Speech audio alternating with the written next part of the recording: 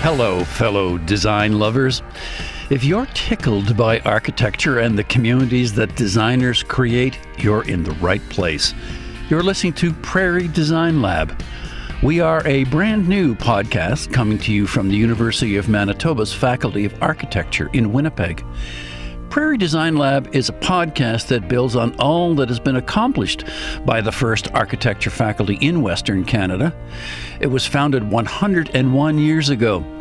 This podcast is created by the students, the faculty of the university, and by many people who care deeply about our built environment. I'm Terry McLeod, and I am the host and producer of Prairie Design Lab. Today we're going to travel from the prairies and beyond to Chad and Hong Kong and Paris and London, all through the lens of Winnipeg's Central Park. I'm back in the closet today to tell you about episode 2 of our brand new podcast. I guess I didn't tell you that I was here last week too. I'm in the closet because it's the best place to record my part of the stories that I'm telling you these days. I'm in the closet because we can't get into the studio at UMFM Campus Radio, which is our other sponsoring organization. COVID has locked us out of UMFM, so to record my narration, I've squeezed into our bedroom closet with its great acoustics and my wife's beautiful dresses. Nice. Nice hats up there, too. Many of the people I'm talking with these days are not in this closet, but outdoors. 2 of them are in Central Park in downtown Winnipeg. Central Park is one of Winnipeg's very first parks, built on land bought from the Hudson's Bay Company in 1893. It started out as an elite fashionable park surrounded by Victorian mansions. But in the 1960s, it began to fall into decline, fueled by poverty and drugs and crime and a changing city.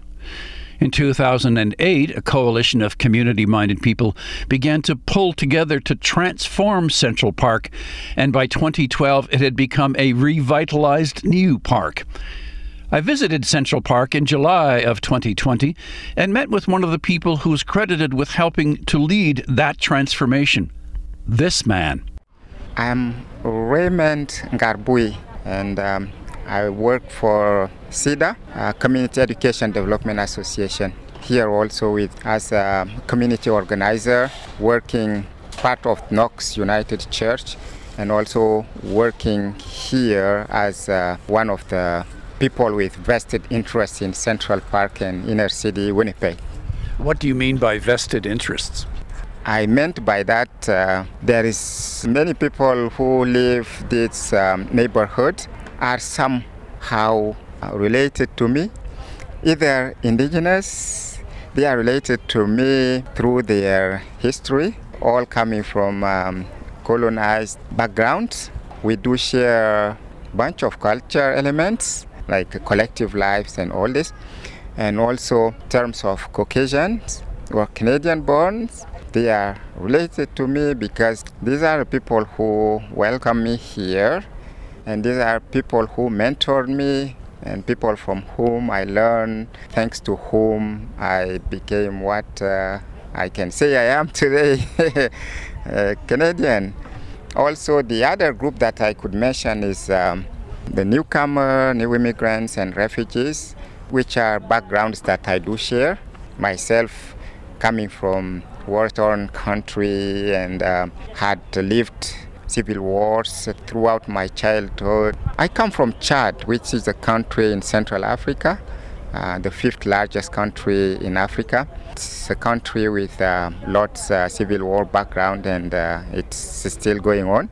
So seeing refugees, newcomer immigrants here, interacting with indigenous, with Canadian-borns. Canada is my country, and Winnipeg is my city, and Central Park is my village.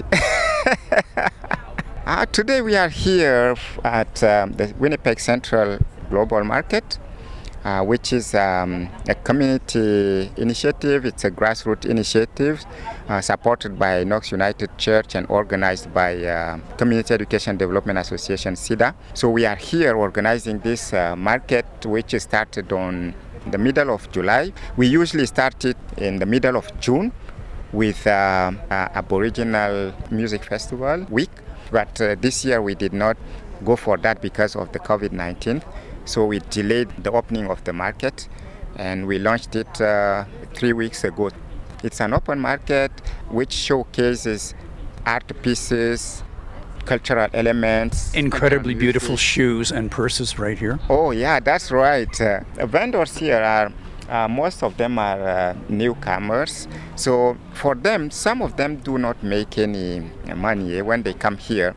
They do not make any income, but for them, it's a way of getting in touch with other community members, people from different cultural backgrounds, to interact with them and to share their cultural element, to show who they are. The way for them to spend time during the summer is to come here, listening to the music from across the world, interacting with other people, answering questions about their products for whoever is passing by who stops to ask questions. And so the market started, I think this is the third year. Most of the people that you see here, the youth who are here through SIDA and Winnipeg Central Women's Resource Center, I was able to submit a grant proposal to the Green Team, provincial government, and that got approved to hire 14 students full-time, yeah, from July to end of August.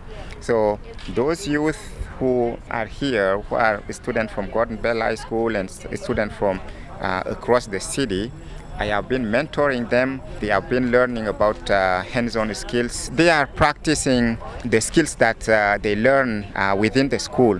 You said Central Park is your village. Yes. Why do you say that?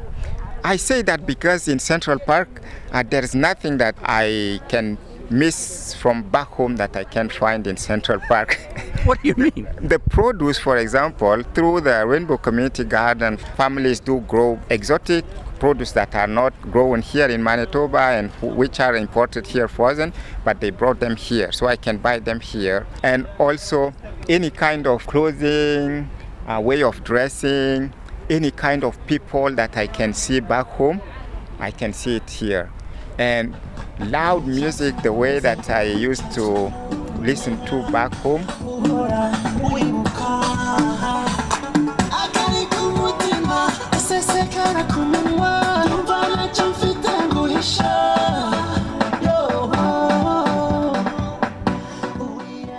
That's some of Raymond's music from back home. It's a Rwandan artist named Medi with a tune that he calls Nui Kigali. I'm from Kigali. Can we please listen to a little bit more of that?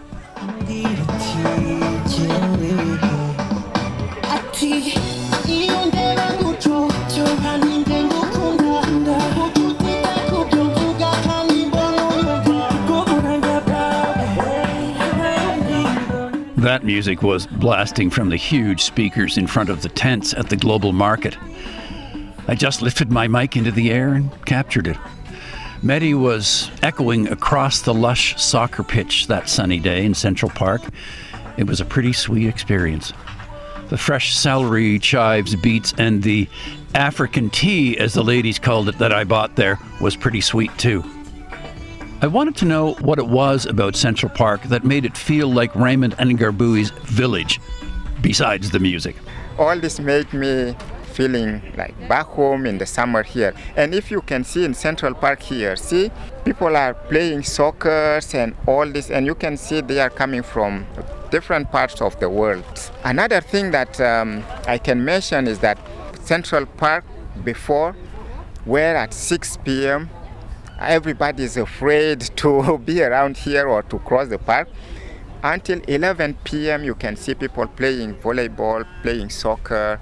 And so in daytime as in evening times, there are good things going on. But why did it change? Why did it get safer? It got safer because community members decided to make it get better.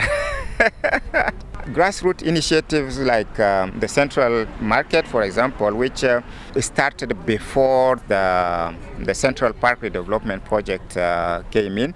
If the park got redeveloped today, it was mostly because of the initiative that were going on here, especially the Winnipeg Central Global Market during that time, that was bringing people together, dances, cultural ceremonies together here. That's why some of the good hearts in Winnipeg saw it and they said, we will do something. The family who was behind this project, who came to us one day at the market and said, you guys have been doing great. I will help you. I will go home, challenge my family, and to get this going. And a few weeks later, we got a good news. $1 million put down. A few days later... Sorry, did you say $1 million? Yes, there was one individual, one young lady passing by and saw what we were doing, and she was very impressed. Her family pledged $1 million down, and then they went to challenge the other 3 levels of governments, and also with contribution from the Winnipeg Foundation and other organizations. An announcement was made here by the former premier, former mayor, and other people. There will be $5.6 million investment to get the park redeveloped. When they put money in, it was for the community members to benefit from it. There was a common decision made that community members must have a say on what should happen here. The initial plan was not to have soccer pitch or where people can skate in the winter time. It was supposed to be a huge stage where performers can come, and when the architects, they came to present the plan, the first plan, and they were very open to work with the communities too. So they presented, but the community members said, no, we can't go with this plan. It has to be soccer pitch here, because soccer pitch, why soccer pitch? Because this place is a home of new immigrants, newcomers and refugees. And these people, for those who have lived their whole life in refugee camp, what they knew was to tie together a piece of clothes or socks, put plastic in socks and round it, tight it, and play as a soccer. And make a ball. Make a ball. So if there is a soccer pitch here, they can be happy here. But then we were going to do that to the detriment of some categories of population. Canadian-borns who are here, who are not very used to the soccer, will be missing their part. So what to do?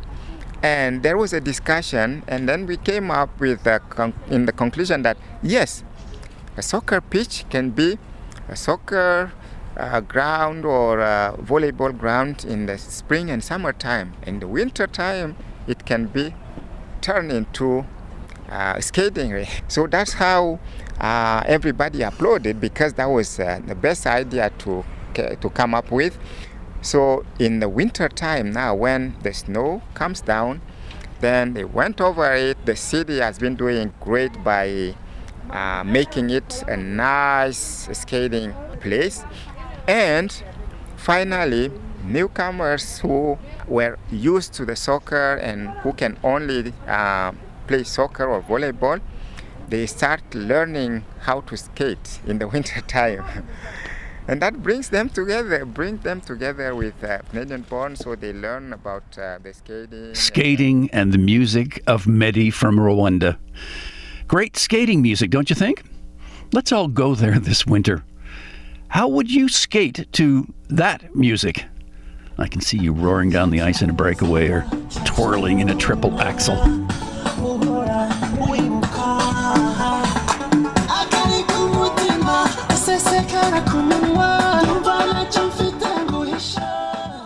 Let's go back to Winnipeg Central Park on a day a few weeks later to hear from one of the world's leading thinkers on urban parks. Dr. Alan Tate has worked on park design and development all over North America, in Hong Kong, Australia, Paris, London, to name just a few places. Dr. Tate is a professor of landscape architecture at the University of Manitoba. He's also written 2 editions of the definitive book about urban parks called simply Great City Parks, in which he examines why 30 of the world's great parks succeed. We stood to talk in the sun at the south end of Central Park. Kids were playing nearby. Stop! Stop! Watch the movie. It looks so 3D. I began by asking Dr. Tate a simple question. What makes a park successful? A kind of superficial one-sentence answer is heavy use rather than abuse. You know, it shows that if a park's used, like we're looking across now at the multi-sport play area, there's a group of school kids on there. It's obviously attractive, successful, people are using it.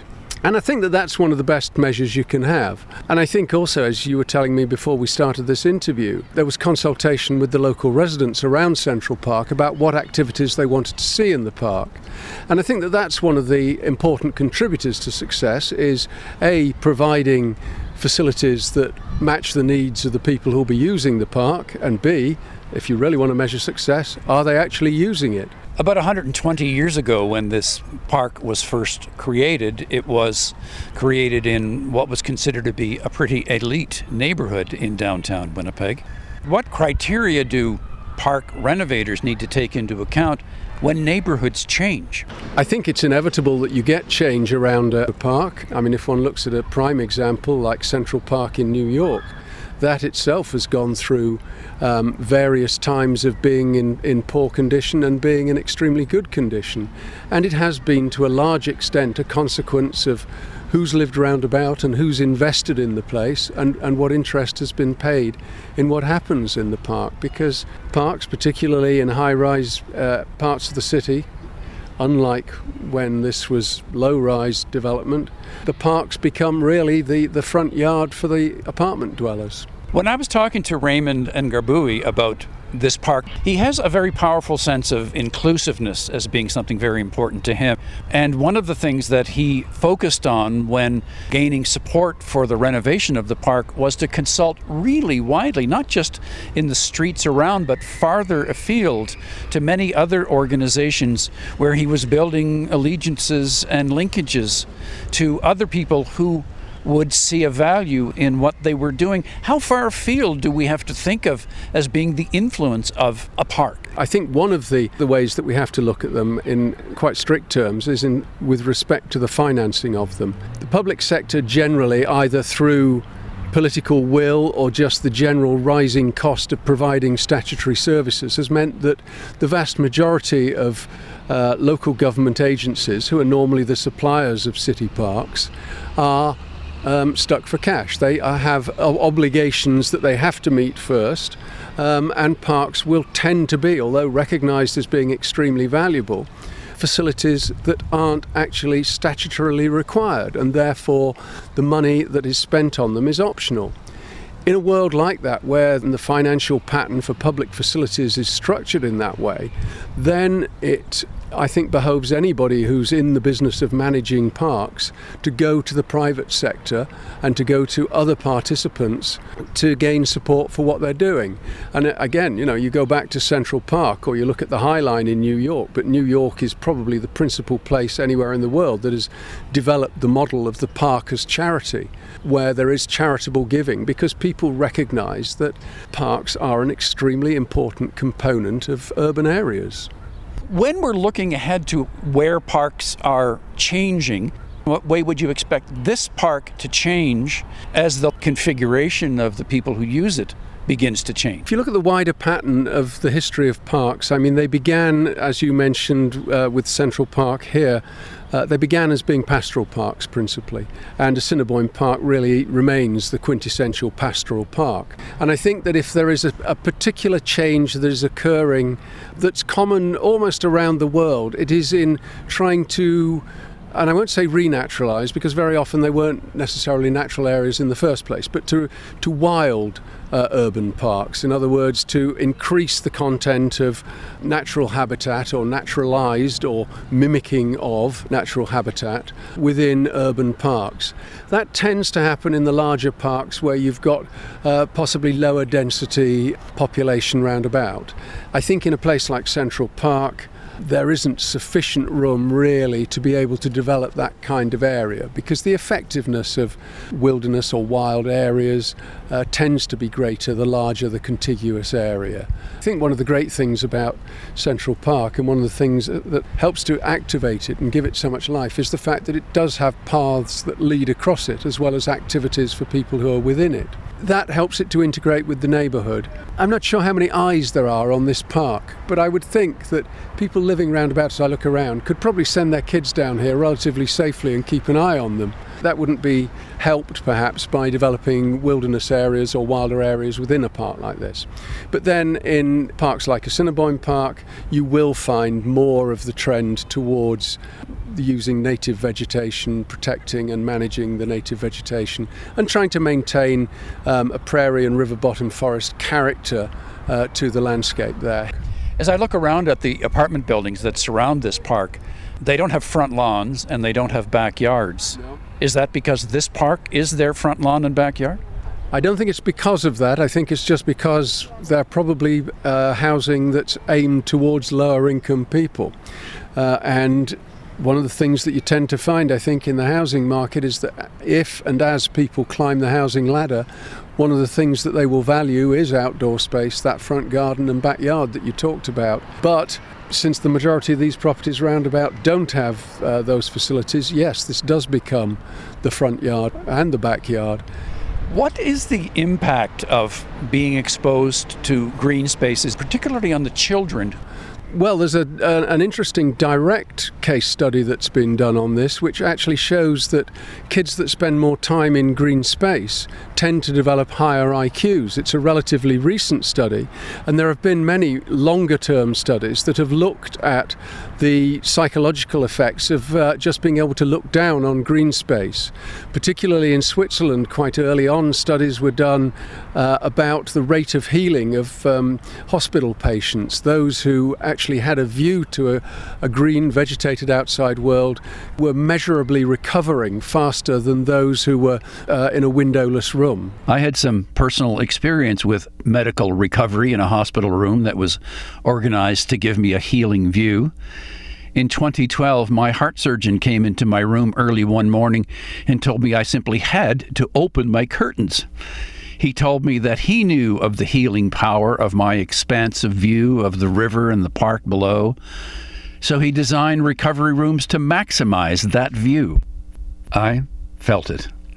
As I gazed out my windows into the January blizzard, my heart, with its 5 new bypasses, just soared.